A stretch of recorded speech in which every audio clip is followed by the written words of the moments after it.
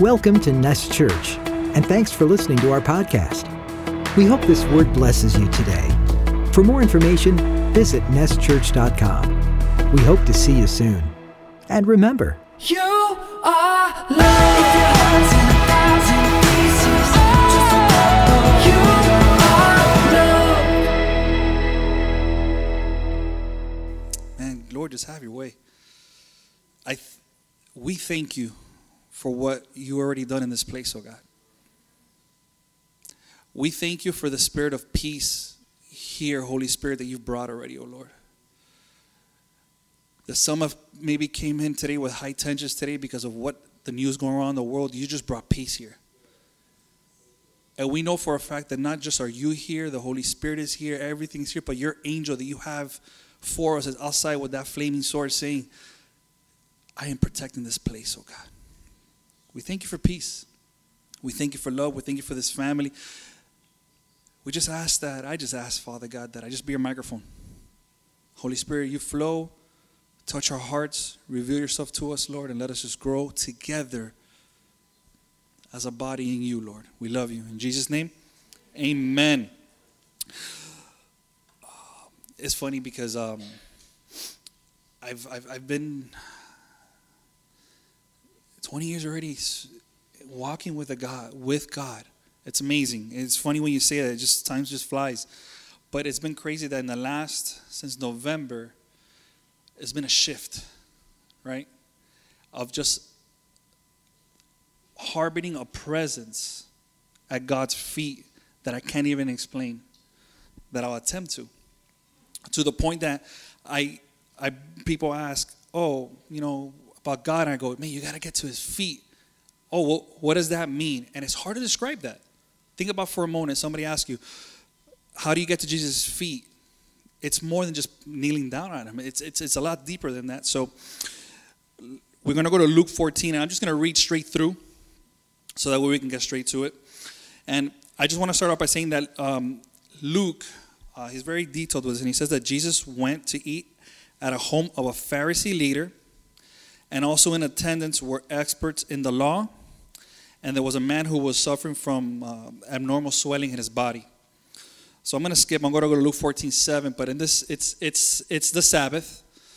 Jesus is hanging at a Pharisee's leader's home, and there's experts in the law there. So he's hanging with this crowd right now that, from the outside, from the worldview, looks like they got everything figured out. They're the experts in the law. They're the Pharisee. They look perfect. They dress perfect. When we went to Israel, we learned that these people were wealthy. I can even say a lot of the people that were outcasts might have said, man, I want that life because it looks so good. And the experts in the law were the ones that can read the Old Testament to us, and they can pretty much explain it better than the average Joe, who's probably couldn't even read. So it's crazy. Look at the audience that he's with. So it's people that notice. So it goes like this. From 14:7 through 11, it goes, when he noticed how the guests picked the places of honor at the table, he told them this parable. When someone invites you to a wedding feast, do not take the place of honor, for a person more distinguished than you may have been invited. If so, the host who invited both of you will come and say to you, give this person your seat. Then, humiliated, you will have to take the least important place. But when you're invited, take the lowest place, so that when your host comes, he will say to you, friend, move up to a better place. Then you will be honored in the presence of all the other guests, for all those who exalt themselves will be humbled, and also who humble themselves will be exalted. It's funny because back in the day, which was a Tuesday, back in the day, I used to read that and be like, man, I have my church seat reserved. What if somebody taps on my shoulder, be like, get up, dude, this is for somebody else. Just train for thought. I just sit right there, and now I sit all the way back there. I don't have a seat anymore. Whatever, let's just keep going. Luke 14, I used to be like, somebody's sitting in my chair. Don't act like you've never done that before.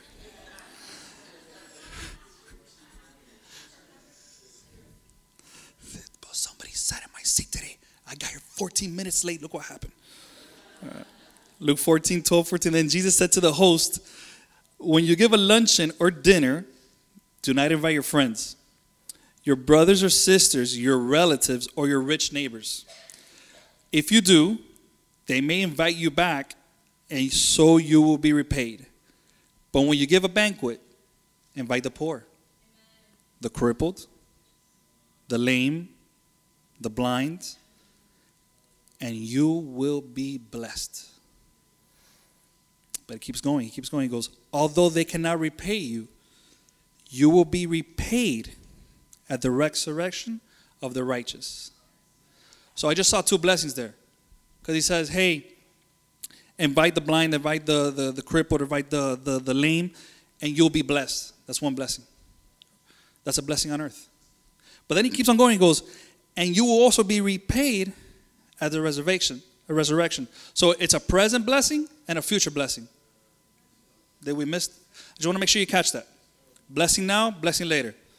Check. Okay. So in Luke 14, 15, there's a man hearing this. He goes, hearing this, a man sitting at the table with Jesus. I underlined that. That's important. A man sitting at the table with Jesus exclaimed, what a blessing it will be to attend a banquet in the kingdom of God. I see it as, man, what a blessing it will be just to be in heaven. What a blessing it will be just to make it to heaven. Then Jesus, speaking a lot today, right? He goes, let me tell you another story. Right? He already hit him with two hard facts. A man prepared a great feast, and he sent out many invitations.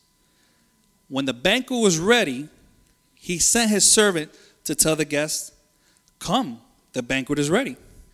But they all began to make excuses.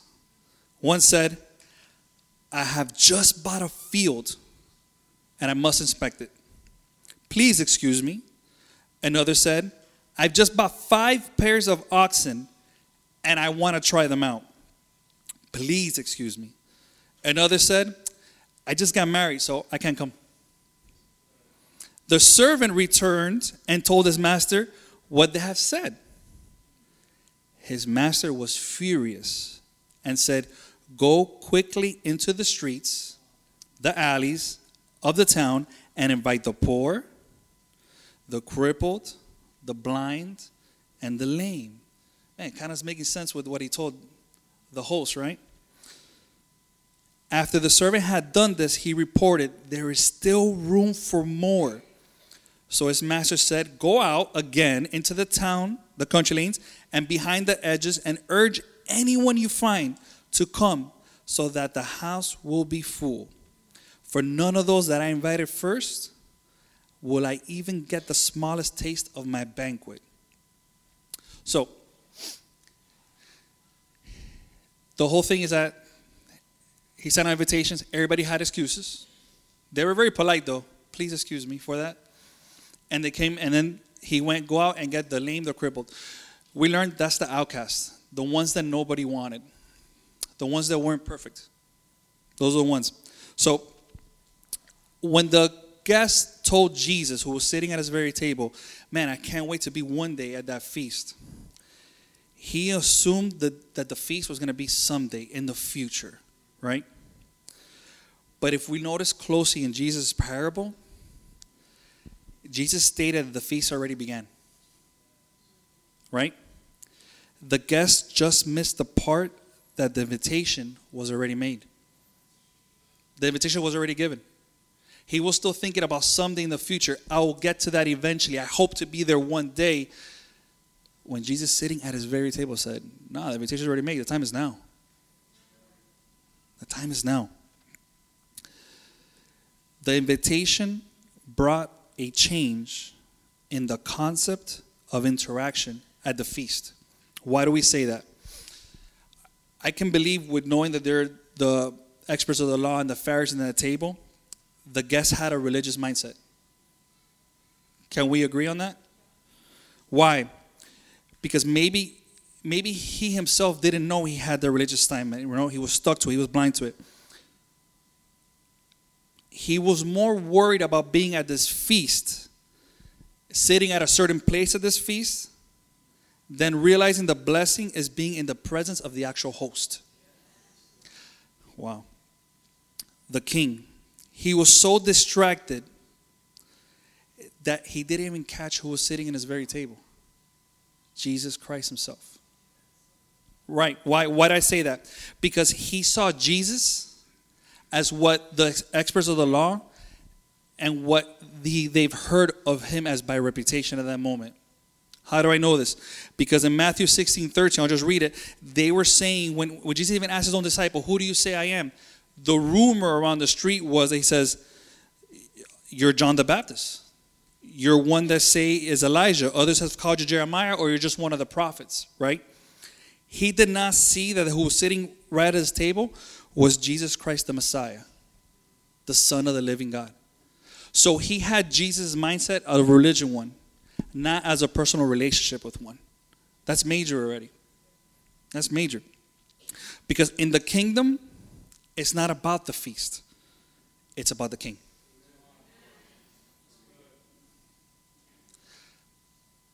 A lot of times I thought making it to heaven was good enough. But what good enough is heaven if Jesus is not there? If God is not there? If my feast is not him? Streets of gold, so what? No more pain, so what? Pain is gone, everything is great when I'm with him and he's with me. That's heaven. And what we've been proclaiming in this place, we know already that we can experience heaven on earth. And that's what we're going to talk about today. So being in the presence of the king, the one becomes the feast. How do we know it? So because in 1 Corinthians, in the Synoptic Gospels, we have a lot how Jesus took the bread and declared this is his body. But I wanted to read it from Paul. In 1 Corinthians 11:23-25, it goes, "For I received from the Lord what I also delivered to you, that the Lord Jesus, on the night when he was betrayed, took bread, and when he gave thanks, he broke it and said, 'This is my body, which is for you. Do this in remembrance of me.' In the same way, also he took the cup after supper, saying, 'This cup is the new covenant in my blood. Do this as often as you drink in remembrance of me.'" Amen. With that saying, the Lord is offering you an invitation to a feast. With those very words, God, Jesus on earth, offered you a feast. The Lord's Supper / communion is not about the bread or the wafer, right? We're going to have a wafer later. It's not about the wine, just about the wine, the grape juice. It's all about Jesus because he is the bread and he is the wine. In his last feast, he is teaching the disciples how to be a family. The early church gathered in each other's houses and partook in communion with each other. This brought them growth and edification. What a perfect service today, that in worship,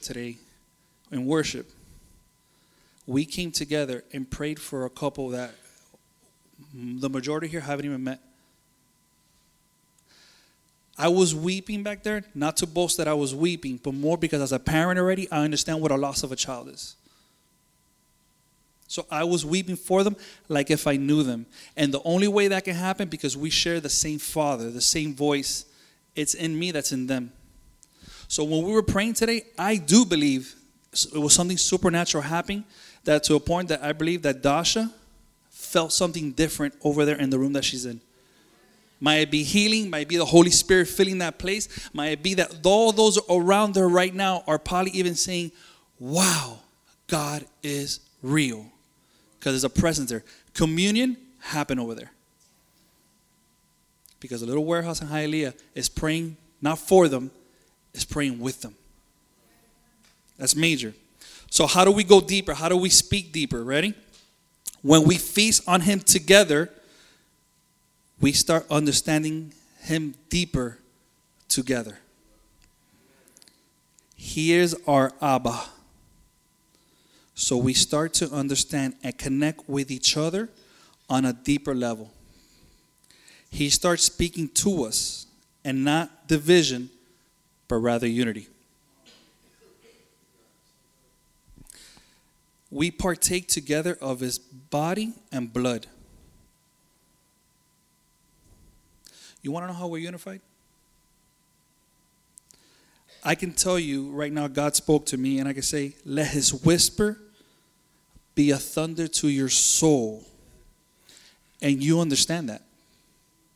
Because his whisper has been a thunder to your soul. We're eating the same Jesus.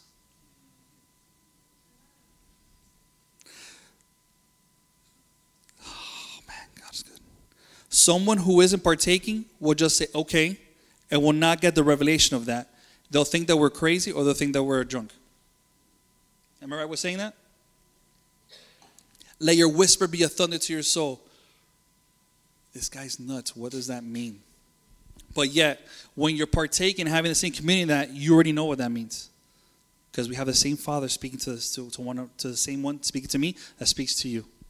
All right. So whatever I say, the Lord's Supper is more than just remembering him, right? Because we get caught up with do this in remembrance of me. What if it's so much deeper than just do this in remembrance of me?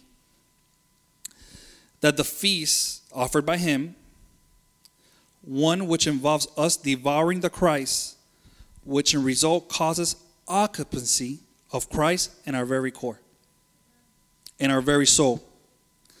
That it's the intention not of life, but a mere participation, but rather a daily communion and presence in your very core. What if, I want to read that again. That it's not intention of life being a mere participation, but one rally of a daily communion and the presence of our very core. It sounds like being present is not good enough anymore. It's one of daily eating of the communion of Christ and having him here in our very core. John 6:53. So Jesus said to them, truly, truly, I say to you, unless you eat the flesh of the Son of Man and drink his blood, you have no life. It's not just about getting close to him or getting close to him as merely like rub up against him. It's about the burden of wine living inside of you. I don't want to just get to a point where I touch Jesus' feet, right? It's deeper than that. It's about Jesus being in me and me being in Jesus. It's about that communion that we hear the word a lot, symbiosis, same organism living in the same place. So Christ living in you equals hope and glory. You living in Christ is life and death, if you think about it. The cross brought forth communion and so much more, right? Because think about the cross. What was the cross supposed to be from the enemy's standpoint? It was supposed to be defeat. He was defeating God and causing destruction of the human race, like humans done. And what God did, he flipped it. So what the enemy intended against evil for you, God intended it for good in order to be able to accomplish a day like this and obtain his glory on it. So not only did he offer his body for us, by his stripes we've been healed. Not only did he pour out his blood and our sins washed white and establish a new covenant, but we also partake in his resurrection through that. And now the same power that conquered the grave lives in me. All through communion. The same power that conquered the grave lives in me. Lives in me. And that's major because we go through life and we just try to get by sometimes. And you notice and you know already, because if you're in this room, you know you can't do it on your own anymore. And right now, very early, we just saw that we have an invitation to a feast and to feast on him. Together and in our daily life. to eat of his body and drink of his blood. And he's going to be inside you. He's going to be with you, living at your very core, at your very soul. And then we remember the cross, which was supposed to be destruction. And we can see that with our very life. It says, carry your cross daily. So anything that's coming against you, anything that's bringing you down, any hurt, anything you're ashamed of, just think about that for 1 second right now. It's meant for your destruction. And God's telling you, I'm living inside you right now, so things are going to get a little bit different. When the enemy intended for evil against you and for your destruction, I'm going to use it for your good and for my glory. Right? And it comes to a point now, ready? That he's living inside us. And now we have the power of the resurrection as well. So death can no longer hurt us. Death is no longer the end of us right now. So now I can come into certain places and speak to dry bones and say, get up. I have the Spirit inside me right now that has authority given to me by the one above. Who's not just sitting above, but sitting in here. We're not alone anymore. That's the thing we're trying to grasp. We're partaking in him. We're eating him. He's in us right now. And how awesome is that?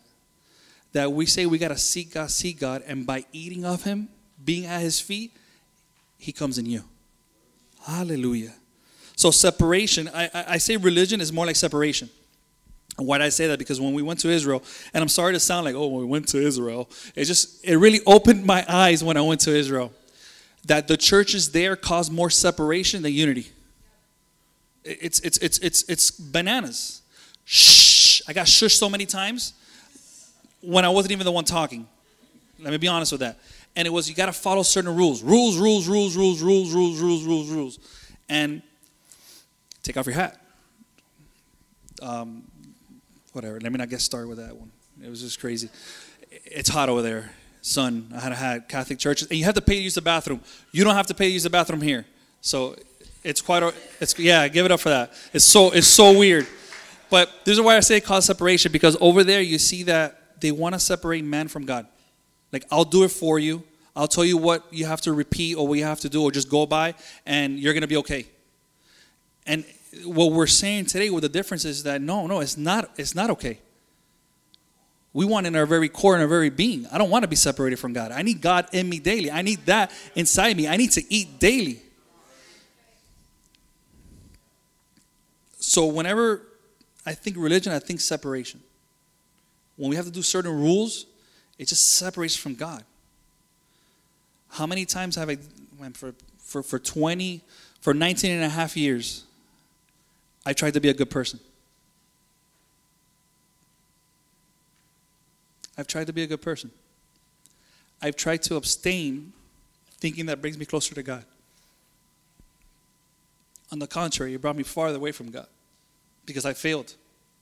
I would sin again. Me trying to do good and abstaining in my own power caused me to fall more, caused me to hurt more, caused me to feel alone more. And I don't know about you, but when I feel that I'm not doing good and I'm not where I'm supposed to be, I put myself in an island and I start separating myself even around the people that love me. Because how many times have many of you in this very room have to come get me and say, what is wrong with you? Lean on me. We're eating the same God. We're having the same communion. Eat on me. But before, I would run away. I will put myself in an island. And I can tell you right now, that's not the answer. The answer is having pillars in your life that are partaking of the communion and are asking you, come and eat. It tastes good. How can I say this? This has been the hardest year in my life. And I say that as me and my wife. And 7 years ago we lost her mom. And that was rough. Like, we're still feeling it today. Like, we remember her more today. And January, I just want to testify that January, my job is closing. They just told, hey, we're closing in May. You're out of a job. Okay. February, my stepfather has a stroke. Left side of the brain, so his right side, he can't speak, can't raise his arm. My mom takes care of Maxie. What are we going to do now? Now she's a full-time caregiver, right? And as a man, everything's going to your head. how I'm going to provide for my wife, how I'm going to provide for my child, how am I going to do. And you start thinking it's like worldly things. How am I going to do this? How am I going to do that? How am I going to do this? How am I going to do that? But at the same time, where all this, I want to say busy stuff, is keeping me busy, I start hearing a different word now. I start hearing a whisper. That it's a whisper, but it's a thunder to my soul. That says, come and eat. Come to my feet. So the secret is, ready? Just come at Jesus' feet and eat.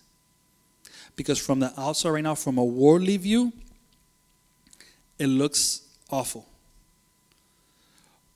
But the world around me is dying. But the spirit inside me is growing and is living for the first time.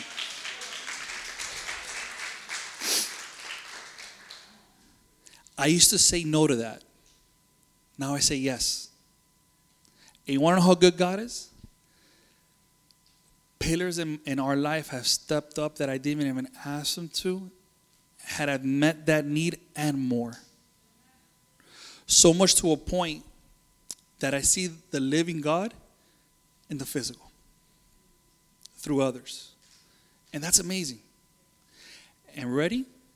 That's my family. You guys are my family.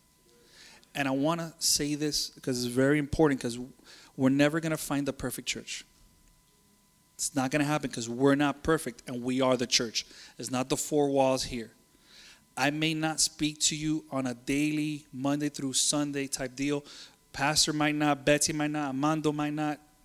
It doesn't mean that when you come with your hurt and you tell it to somebody that I'm not going to weep with you and pray for you. Same thing with the person next to you. Because guess what? You don't know when I go back to my private place, to my secret place, how I cry with you and for you. You're not alone. When we say you're loved, man, you're loved. So let's eat together and share that together, to grow up together, to go deeper together, to sound deeper together. Ready? Communion is great. It's so great that now when we get together, eating of the same body, our prayer life is changing. Right? How many times have you don't have to raise your hand on this one, please don't, said a prayer hoping that it comes true? Or repeated words that you didn't even believe yourself that they have power. But we already learned, we already saw that now through the invitation to the feast, the eating of the feast, now we have authority to have power over those words. Ready? It's coming into prayer, praying over somebody that has cancer and not hoping that it goes away, but in the name of Jesus, by the power given to me and authority, you're healed. That's major. We have authority there. So it's kind of crazy because as a church, we can grow and get better at this. I can grow better in this. Our midweek service prayer can get better. And that will happen. I really believe so. Because when we start waking up and we start eating together, we start growing together, we're going to see that something special happens when we get together. Something that I'm longing for is that it's not just our pastor or certain people speaking out loud during prayer. I want to hear somebody else's cry. And it's kind of funny. It's like if I'm waiting myself saying, man, let this person just yell out and give everything out, because I'm holding back and I want to yell out too. But I don't want to be the only one yelling out. No. We're eating together. Let's yell out together with authority together. Let's come make war together. Let's raise up dead bones together. Let's break addiction together. Let's come and get anxiety out together. Let's do life together. What separates us from the other church? What, do we have a cool name? Oh, I know. Ready? We know it's a cool name. Because the other day somebody goes, yeah, you guys changed your name, right? I'm like, Haterade. Haterade. But I'm like, nah, man, it's not even the cool name. It's what we're eating together, man. Come into my warehouse, not my campus. You know what? I'm going to start calling this a campus. Come to my campus in Hialeah Gardens. Well, we have potholes, but man, do we save souls. Woo! The world around me is dying, but my soul is living. Come on. So your words start carrying different weight. I love that Pastor says, it goes, the prayer of a righteous person is powerful and effective. Our daily interactions with loved ones and those that we avoid are different. Why do I say that? Now we're partaking. We're eating together. I'm eating also daily. I don't have to be reserved praying over my stepdad. I don't have to be reserved saying, man, I don't want to offend somebody by coming with my Jesus stuff. Nah, man, be offended. Because I'm coming to you with truth and with life and with authority now. And I've held back before with my mom, and now it's to a certain point that, ready? Mercy prayed over her a year ago because my mom had cancerous cells in her uterus. They did the surgery and it was gone. That happened here.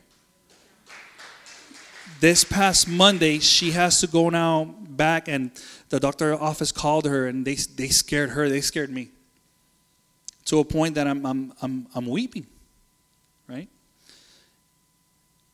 Cena goes, nah, let's just pray right now. I go, yeah, just pray for me. He goes, no, we're going to pray right now. And we prayed, and I can tell you right now, she was healed because when they called her on Tuesday, they said, no, there's nothing there. You're good to go. She went over there for no reason, so I think they just wanted the copay. But man, the copay scared me. Copay scared me. But it's what she said when she came out, and she goes, Dios amado es tan bueno. The loving God is so good. So even she knew that God had her back. That's powerful right there. So the King is here. Right, and that's what I want to say. We eat now, so when we go to talk to our loved ones and the ones that we're a little shy to talk to, or I can say, no. The King is here, so the feast is here, and I'm going to give you now the invitation that was given to me, so you can eat as well. Praise God. We have permission to be in glory now. Living in glory on earth. We can experience a great blessing in this life and the kingdom feast to come. Invite the lame, invite the poor, invite the crippled, and you will be blessed. And then, when you get to the feast at the resurrection, you will be repaid fully. We can live in glory now and live in a deeper glory even when we get to Him. But the great thing about it is we don't have to wait for the future till we get to a feast. The feast is happening now. We were already invited to it. Let's partake in it. Amen? Others can encounter the glory of God in you. Think about that. By what you're eating daily, by what you're having communion, you might be just the closest encounter that people have to God in their life. But what stops us? I want to say the valid excuses. Ready? I just bought a field.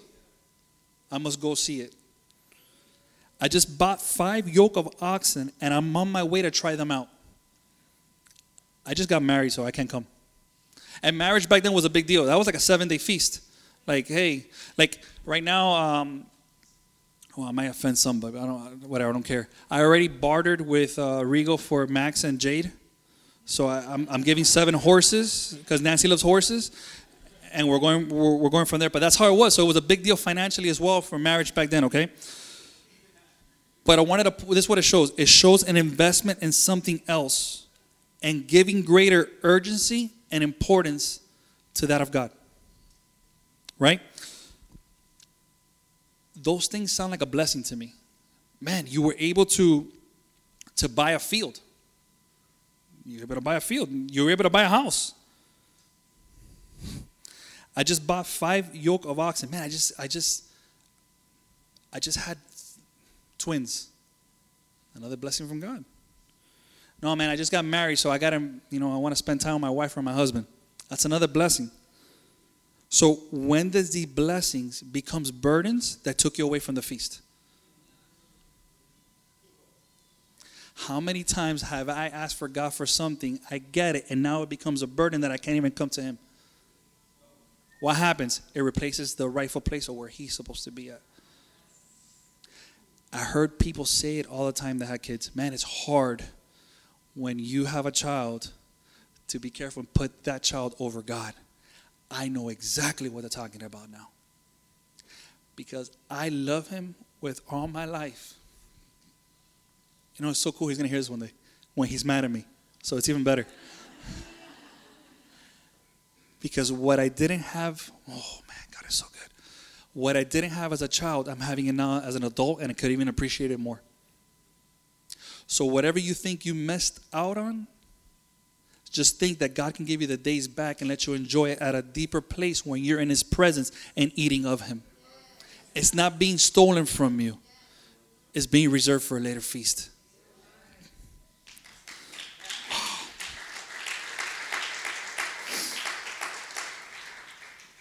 Thank you, Lord. Simple. Invest in presence, not burdens.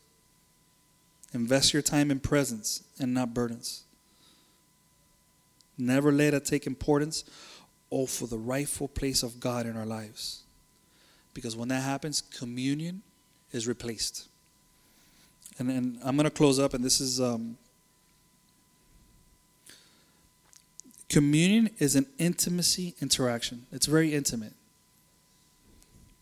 And in John 17, 20, 25, this is Jesus praying to the Father when He's about to leave. And He's praying over the disciples. And the crazy thing about it, He's also praying for the future disciples, which is us.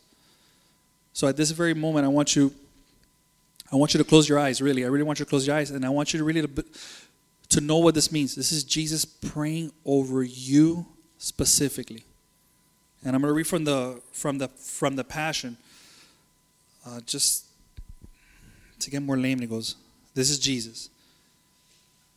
I'm praying not only for these disciples, but also for all who will ever believe in me through their message. I pray that they will be all one, just as you and I are one. As you are in me, Father, I am in you. And may they be in us, so that the world will believe you sent me. I have given them the glory you gave me, so they may be one as we are one. I am in them, and you are in me. May they experience such a perfect unity that the world will know that you sent me and that you love them as much as you love me. Abba, I want these whom you have given me to be with me where I am. Then they can see all the glory you gave me because you loved me even before the world began. O righteous Father, the world doesn't know you, but I do. And these disciples know you sent me, and I have revealed you to them and will continue to do so.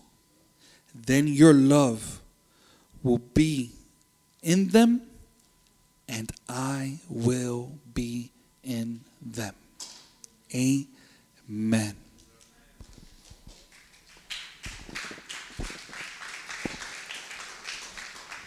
Hallelujah. What a blessing, huh? Amen.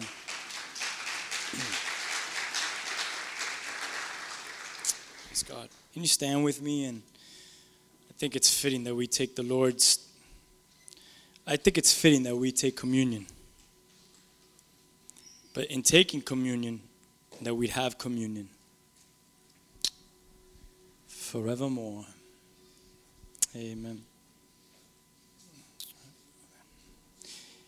he said so many things that I don't want to repeat his whole message. But he almost gave me clearance to speak on some things that were tugging at my heart, and I think it's awesome that he mentioned this, right from when he started to say religion equals separation. It separates. My notes started going off, The confession of saying, I tried to be a good person. That confession of I tried to be a good person. I want to challenge us here for a moment. I want to challenge us here. Because how many of you could relate to I try to be a good person? It's good. I'm glad he said that. Because I want to be very honest with you.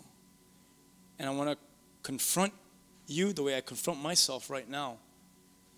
And by no means do I want you to feel good.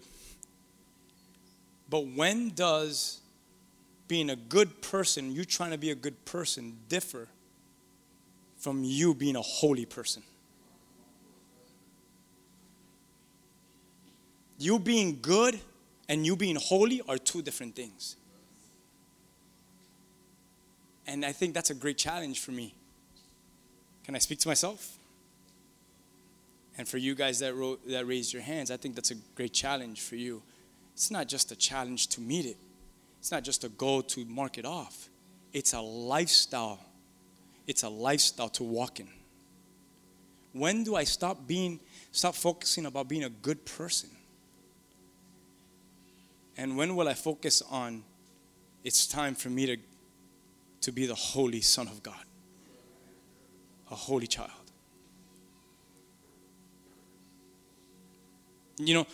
When we say that, you being a good person, it does not mean that you're holy. There's a lot of good people out there for the earthly definition of what good means.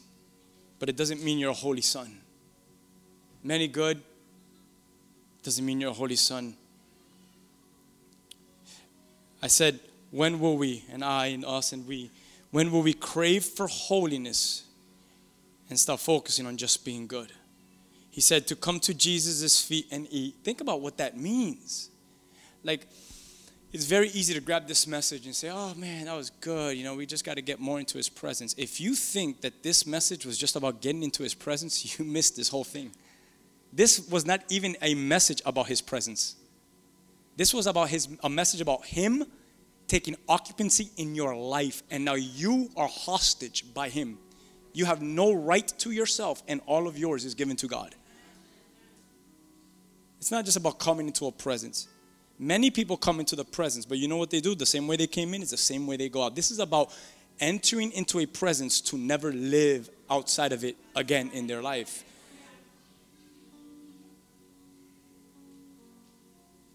You know why we don't do that? The things you do will change. How you live will change. Man, this is so honest, man.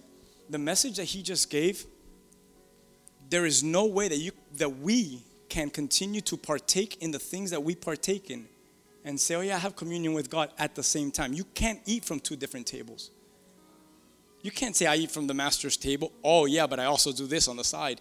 The Bible says it very clearly. Biblical context, you cannot serve two masters, for you will love one more than the other. You can't have two, for you will be devoted to one more than you will be devoted to the other. There is no double devotion with the Lord. You are singly devoted to the one true living King. But how many of us will leave here and go during this week or next weekend and just prepare another table and do in that table what others do around us in that table with them? Listen, you're not having communion with God. Thank you for being a Christian, but it doesn't mean you're holy. You're a good person, but you're not holy. What do we want together? What do I want from my children? I don't want my children just to be good, but in doing good, there comes a lot of junk that comes with it. I want them to be holy, because before I ever have to deal with that junk, they're going to confess their sin and weep and be in the presence of God. Okay, God's taking care of it for me. Because they're holy rather than just being good. Good kids come and they deal with it with their parents. Holy kids are already repenting before God, before their parents have to even bring the discipline on them. God's already disciplining them before the parents on earth have to discipline them, because there's a holiness that is involved that is way deeper and beyond their goodness. What does that mean for us? That's a great challenge, Maudie. I don't think communion at all as a church. I think this was actually, he had a grace today. I thank you, Lord, that he preached it and not me, because he had a better grace in delivering it than I would have ever had. As you can tell, it's hard for me. But he had a grace in preaching it. It's not just like, man, we're going to partake of a wafer right now. We're going to partake of some grape juice. And then you go out here and go to your restaurant, and you go out of here and go watch that and you go out of here and you treat your family. And it's like, what was that for? Why did you just do what you did over there when you just did what you did this morning over here? Do you understand what this represents? We do not believe in the whole transitioning that this actually becomes the body of Christ and the blood of Christ. But I will tell you that by me partaking of this, I am confirming that the bread is living in me and the blood is flowing through me. So am I in agreement with my life? You know what I'm trying to say? Is holiness the real goal, is the real objective, is the real focus of our lives as a family, as a church going forward? Man, I am challenged. Trust me when I say I have mastered it and I have made it. You guys have to hurry up and get with the program over here with me. No, I'm running this junk with you and saying, let's do it together. Let's do it together. It's so easy to be a good person. So easy to be a good person. You just follow the rules. There's rules in the land. There's laws. And you're good. You'll stay out of jail. You'll be a good person. But good people doesn't mean that you're not a sinner anymore, a sinless person. I'm talking about a holy son, a holy daughter of God. That it's beyond the physical laws. I'm under these supernatural laws.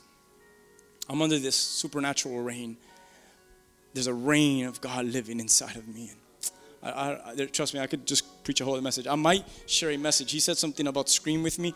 Maybe next Sunday I'll preach a message and it's going to be titled, I wrote it somewhere, I said it to Isaiah. What did I tell you, Isaiah? Oh, he said, would you yell? So my message next week might be titled, thank you, Marty, for giving me the title.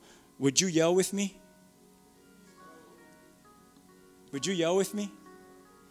Well, the yell might sound less than a yell. The yell might, the yell might be less than a yell. The yell, man, and I almost want to preach next week's message already. The yell might be, you don't have the authority to yell if you haven't walked 7 times around the wall yet.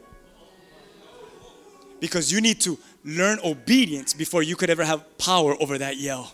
Hallelujah. Next Sunday's going to be good. I thought that while he was preaching that. We all want to yell, but don't ask me to walk around 7 times. No, I have the power to yell because a prophet laid hands on me and said that I was a man of God and that I am also going to be a prophet and I'm going to have a television show. And how many laps have you taken? Not one yet, but I got laid hands on. Go walk 7 times, and on the 7th time you give a yell and see if that wall comes crumbling down, because it's not even in your yell. It's in the walk of your obedience. Come on. I'm not talking to good people. I'm asking the holy people to rise up. So next Sunday, come, and would you yell with me? Some of you are like, I'm not coming next Sunday. Thanks for giving me the input. Shame on you. Shame on you. Shame.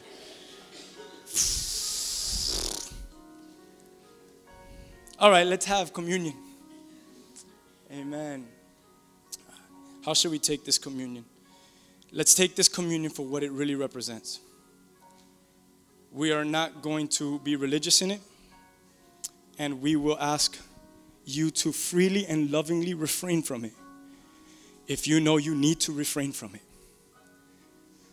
If you know that you want to continue to live in ungodliness and you reject what this represents, we love you. Come and yell with us next Sunday, but refrain from it, because everything we do on earth will be held accountable before His presence. So refrain from it and get your life in order. But if you know that this was for you, man, and you know that God is calling you to holiness, and you know that there's a bigger picture for our campus, Because that's what some of us live for, you know. But we'll change the word here for people to get it if they have to. Then take from this and really mean what it represents. Lord, this is you and me, man. This is communion, not just on a Sunday morning, but what am I doing Monday at 2:30 p.m.? What am I doing on Friday at 8 p.m. till 3 a.m.? That's communion. That's what you're going to do right now. That's what that represents. It has nothing to do with this time right now, this morning. It has everything to do when the eyes are not looking at you, when only one eye, not one eye, but one pair of eyes is looking, when God is looking at you, and it's only you, like that, right? That's communion. What are you going to do there? What are you going to do there? Amen. I'm going to ask them to pass around. And as they're passing this around, I know you have to have your eyes open to grab it, but can you meditate in your heart there in the Lord, with the Lord? Meditate there. And if you need to just wave them. Don't worry about it. They'll respect you not taking it. No one's going to think you're weird. It's actually more of an honor if you need to refrain from it. Hallelujah. But Lord, you know. Hallelujah.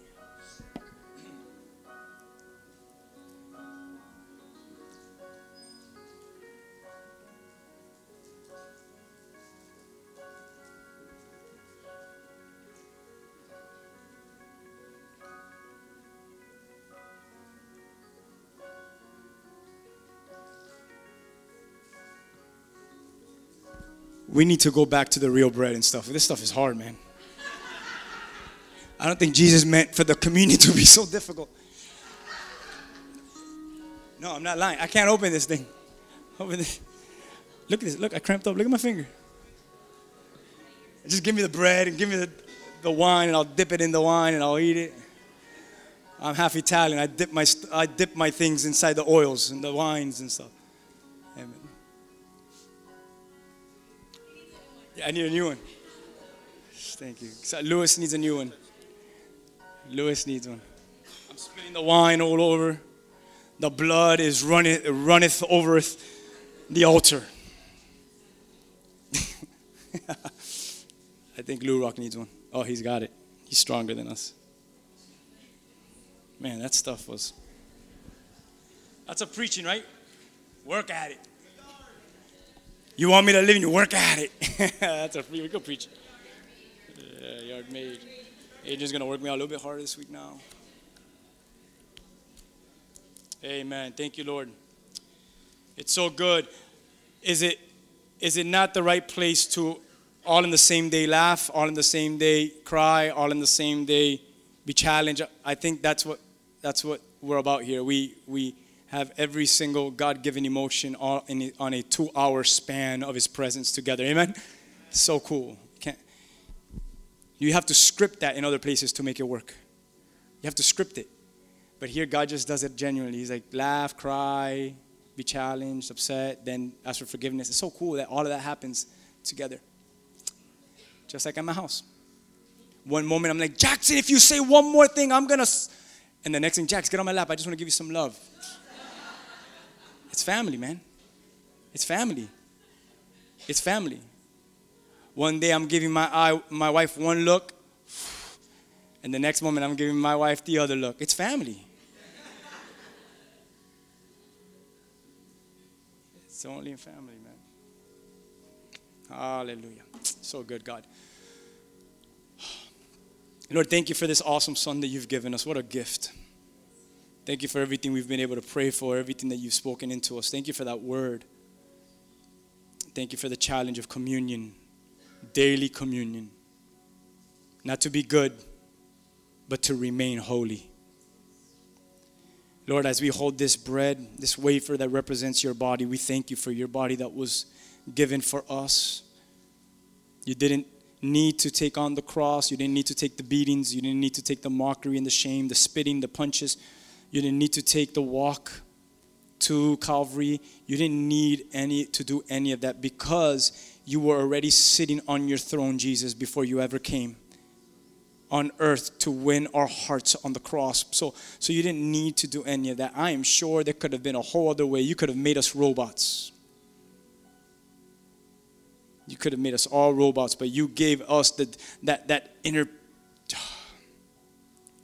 that we could decide whether we decide today whom you will choose.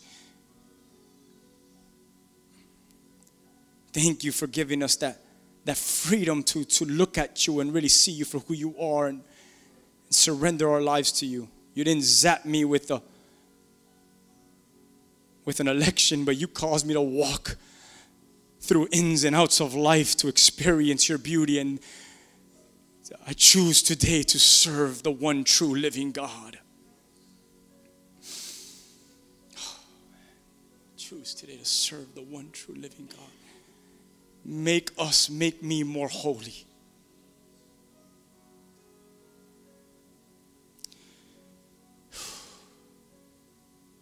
Thank you for your body.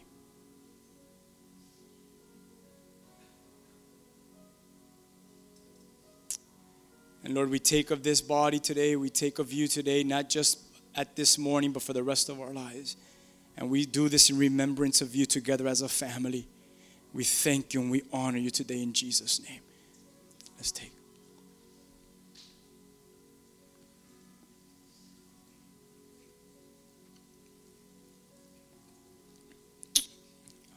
Thank you for the blood that still runs. It still runs. It's still powerful. It's still living. It's still making many alive. Thank you for the blood that was shed for me, for us, because you first loved us. Today we take this juice, but Lord, that we live covered under your blood for the rest of our days. And we do this in remembrance, and we say thank you, Lord. And we take of communion of your blood today. The law, the new law under your blood, this new covenant.